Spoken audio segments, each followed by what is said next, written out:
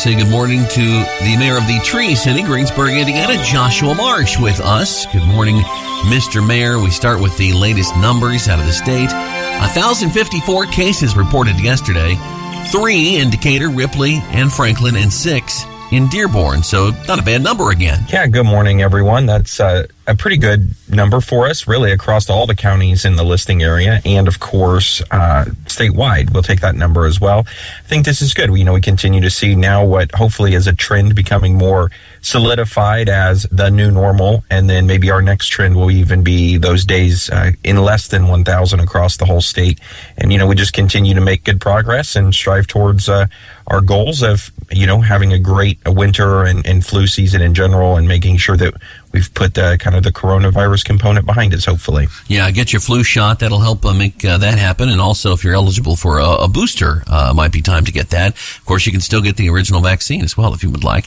Round of city meetings for you last night. I know our Tom Snape was there. He'll be talking to you at length about the Board of Works and City Council meetings coming up tomorrow at 9:30 on the Daily Pod. But any highlights to share with us in brief? We had a few things kind of come through, and Tom and I are going to cover this as well. But it's one of those items where each month we, are finishing up the budgets this time of year. We've got the salary ordinance passed.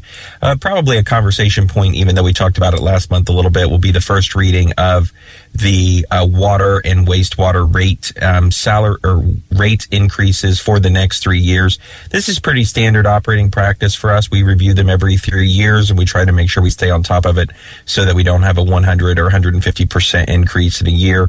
And then we try to set it up so that our capital expenditures, run out over 3 years versus 1 year, and then nothing for several years, and then 1 year. So I'm sure we'll talk about that a little bit, and just a few of the other items that come through. Of course, we've got the Veterans Day Parade coming up in November, the Saturday after Veterans Day, and the Holiday Walk. It's hard to believe we're already planning for Christmas activities, but it's just around the corner. So those were some of the items covered. And then do you still have a public safety community cookout coming up on Thursday night, too? We do.